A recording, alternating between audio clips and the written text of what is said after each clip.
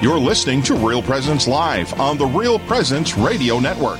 Join in the conversation on our Facebook page or on Twitter. And be sure to like and follow us for more great Catholic content. Now, back to the show. Good morning. Good morning. Thanks for staying with us here on Real Presence Live. We're coming to you live from the Diocese of Sioux Falls, South Dakota this morning. I'm one of your hosts, Father Randall Kazel, joined by Steve Splonskowski. And before we get into our next interview, I want to invite you to visit our website at realpresenceradio.com. That's realpresenceradio.com for even more great content and to learn our faith even more. There you can listen to programming from our local area, find podcasts. If you've missed one of our daily shows, you could submit a prayer intention for Prayerfully Yours on our program and see what's coming up across our network on our news page. So be sure to check it out, realpresenceradio.com. And this morning, we are blessed to welcome Father Joel Hastings from the Diocese of Duluth. He is the director of the Office of Worship. Welcome with us, Father Hastings. Thank you. It's good to be here. Yeah, we're glad to have you with us. And Father Hastings, can you tell us a little bit about yourself and what the episcopate means to you in your service in the life of the church in Duluth? Well, I'm ordained for 20 years. I'm currently pastor of St. Benedict Parish in Duluth, as well as you mentioned, the director for Office of Worship. And given that role as director of the Office of Worship, certainly I've worked closely with the bishops here in Duluth, primarily, of course, our late Bishop Serba, and then before him, now Archbishop Schnurr, who's out in Cincinnati, and, mainly emceeing the larger liturgies, but also at times having to help them with answering liturgical questions of, say, parishioners who write in to the bishop and say, why does Father do this or that or the other thing? So certainly there's that more concrete reality, but on a more personal level, certainly wanting to look up to the bishop as a father, as one who truly is seeking to shepherd all of his flock, which includes his presbyterate and the deacons of his diocese, and provide us with that face of Jesus Christ and the shepherding of us in the way to the kingdom. So certainly that part of it is significant as well. Yes, thank you, Father Hastings. And just a word of a consolation again regarding Bishop Serba. For our listeners, he passed away December 1st, and he was a friend of mine, Father Hastings. I knew him before he went to Duluth, and I was at his ordination and installation in Duluth that day several years ago. So I just want to express my hopes that the good people in Duluth are praying for all the consolation from the Holy Spirit that they desire, and of course for the next bishop that will fill the see there in Duluth. I wanted to ask you a common question from many of the faithful and sometimes within the church. Would this be called, with Bishop-elect DeGrood today, would it be called an ordination or a consecration? It's interesting because you do hear that word consecration used quite regularly in reference to when a new bishop is, as I will say it, ordained. And I base, on the rite itself. It does refer to the ordination of the bishop, minding, of course, that in holy orders there are the 3 degrees or grades of holy orders, beginning with diaconate and then on to the presbyterate or priesthood, and then the episcopacy being the fullness of holy orders. So it is, properly speaking, an ordination, in as much as, of course, Archbishop Hebda and then the 2, and here we go, kind of some of the confusion, because sometimes the other 2 bishops are referred to as co-consecrators. That's right. But the reality of, they will, through the imposition of their hands, be ordaining him. Yeah, and can you say a word on that, too? We have the principal consecrator, will be Archbishop Hebda, and then why do we need 2 further bishops to be co-consecrators, as they're called? My understanding of that is it tends to be more of the reality of the witnessing. That there would be more than just one bishop present, but that other bishops, in the interest of both kind of witnessing and admitting, I'm kind of grasping for straws for this answer a little bit. but I think it's important that you do have the multiple witnesses from the church, from the successors of the apostles. But I think on the other hand too, it's important to recognize that being ordained, you're being brought into a collegial reality. The reality of the bishops. They are a union, with the Holy Father as the head, and thus, all of the bishops present, not just these three, but all of the bishops present will impose hands on Bishop-elect de Grood as part of the ceremony, and thus again that sharing in the collegiality that is truly meant to be expressed amongst the bishops. Yeah, very good, Father Hastings. And I think if I might just parallel a little bit of what you're describing in the life of the church, our worship is public and it's open for people to come to know there, and especially when we have this idea of the conferral of sacraments, we think of the parallel reality regarding the sacrament of matrimony, that there are required two witnesses, and so there needs to be people to give testimony outside of the main principal recipients of the sacrament who can give testimony that this took place, this was a public act. And I think that's a part of what you're getting at there regarding the two additional bishops along with the main consecrator. Can I'll ask a question as a layman, because this question came to mind for you, Father, for both of you, I guess. So can a bishop ordain another bishop without the presence of other bishops? Or is it now am I getting into a can of worms? Well, probably not what we would call illicitly. But what do you think, Father Hastings? Yeah, I would probably fall in that same area. That I think the reality of having the two present is what would be ordinarily required. Minding that there might be circumstances where such just is not reasonably possible. But if it's reasonably possible, it's what is to happen. And so I think your terminology there of, licit versus valid, I think it could be validly done, but illicitly if it was reasonably possible for there not to be, or if it were reasonably possible for there to be the two co-ordaining bishops present. Yeah, I mean, wouldn't take too much of a stretch to think of a scenario. Even yesterday, we had the big, the blowing snow coming here, and a few times I wasn't sure. I hope the road's under me here.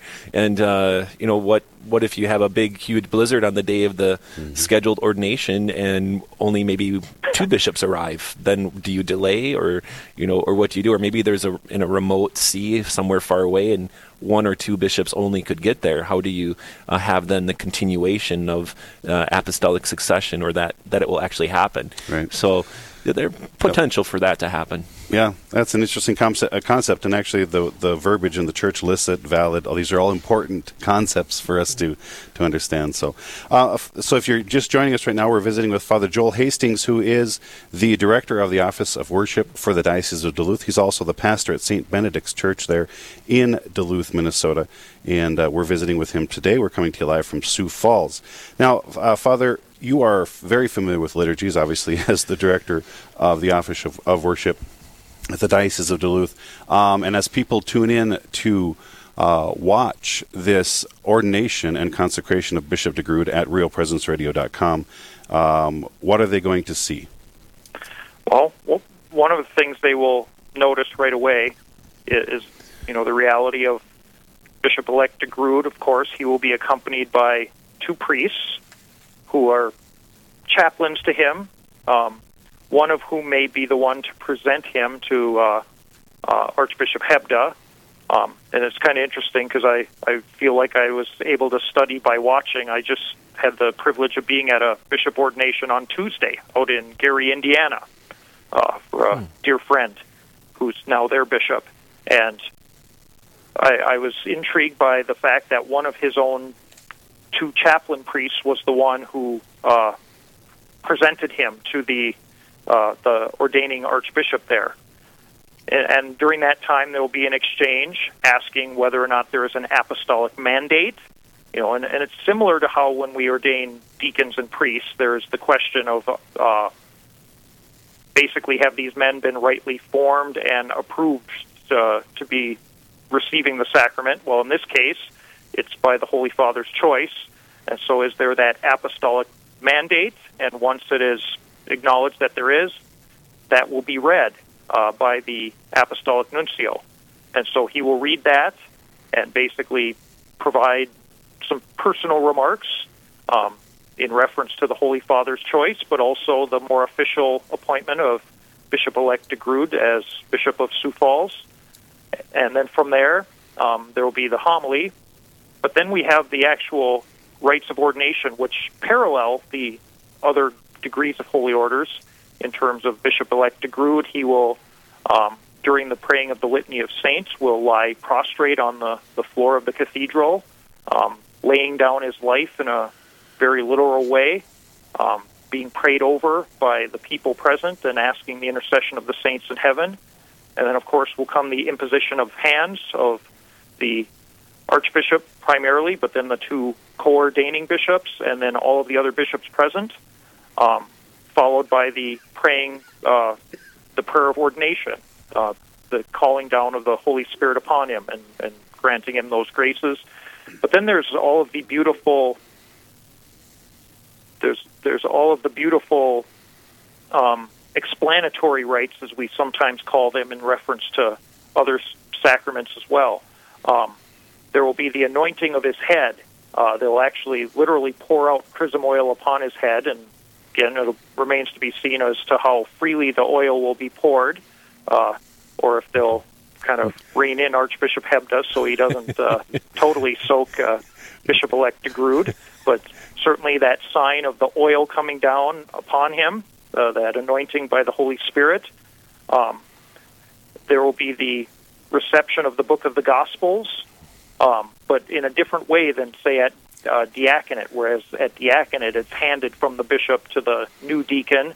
In this case, it will be held over his head, open, almost like the word falling upon him in a sense. And then there will be the reception of the various insignia of his office, the ring and the mitre and the pastoral staff, or the crozier, signifying, again, his various roles, and for that matter, his new life as wedded to the church in the case of the ring, and as shepherd and as teacher, and he who assumes this threefold office of sanctifying and governing and teaching of the faith. So all of these elements will be woven into the rite, and then, of course, finally, he will assume the cathedra and take full possession of his cathedral and of his diocese.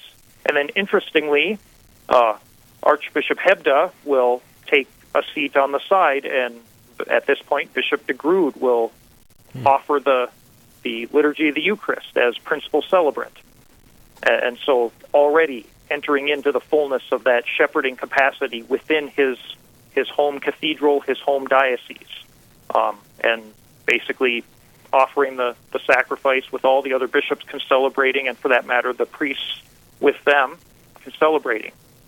And so it's a very beautiful progression, from being the man chosen to being acknowledged as the one chosen, to being ordained, and then to already assuming that fullness of his new call. Well, thank you for sharing those details, Father Hastings, and so we can look forward to a beautiful liturgy this afternoon. And for any of our listeners that want to tune in and watch, they will be showing it through the Diocese of Sioux Falls website, so you can watch as well. One thing, if we can go back a little bit, last night, Father, I was at the Vespers prayer with adoration, and after Bishop-elect de Grood gave a sermon, he then knelt before the Blessed Sacrament and made the oath of fidelity. Can you share with us that particular detail and why that's important as part of this process leading up to ordination? Well, and I find that very interesting and beautiful that he would do it publicly, because very often it happens privately. In fact, if I may refer to his name, Bishop Robert McClory of Gary, Indiana, I know Monday evening he had to go off and privately take that oath. And then later that evening, of course, was the Vespers. But to do it publicly certainly expresses that fullness of commitment to Holy Mother Church and to upholding, again, the the duties and the office in which he assumes, and to do it with the fullness of that surrender of faith to our Lord, to what has been revealed in the sacred scriptures and handed down in sacred tradition, and carrying it out with that fullness of, again, that he is a servant of the church. And so to be able to do that publicly, I think just speaks to, again, it's a great act of humility, I would say, of just showing that openly, that I'm laying down my life once again. And I say once again because, of course, upon being approved for holy orders, men who are ordained deacons would make a profession of faith as well. And so it's just kind of a further step and a deepening of what has already been carried out in his life. Yeah, and for our listeners, that oath of fidelity is also taken by a pastor when named to a new pastorate. I believe that. Is that correct, Father? I think it can be. I have to admit, here in the Diocese of Duluth, these kinds of protocols haven't always been, shall we say, upheld with their fullness. I mean, I think it's more assumed, but... Well, thank you, Father Hastings, for being with us this morning, and we're very blessed to have you share your time and information on the upcoming ordination of Bishop-elect DeGrood. Coming up next, we have the pleasure of welcoming Bishop John Quinn of the Diocese of Winona-Rochester about the joy of his own ordination day. And later, Bishop Andrew Cousin will share his excitement. Stay with us here at Real Presence Radio.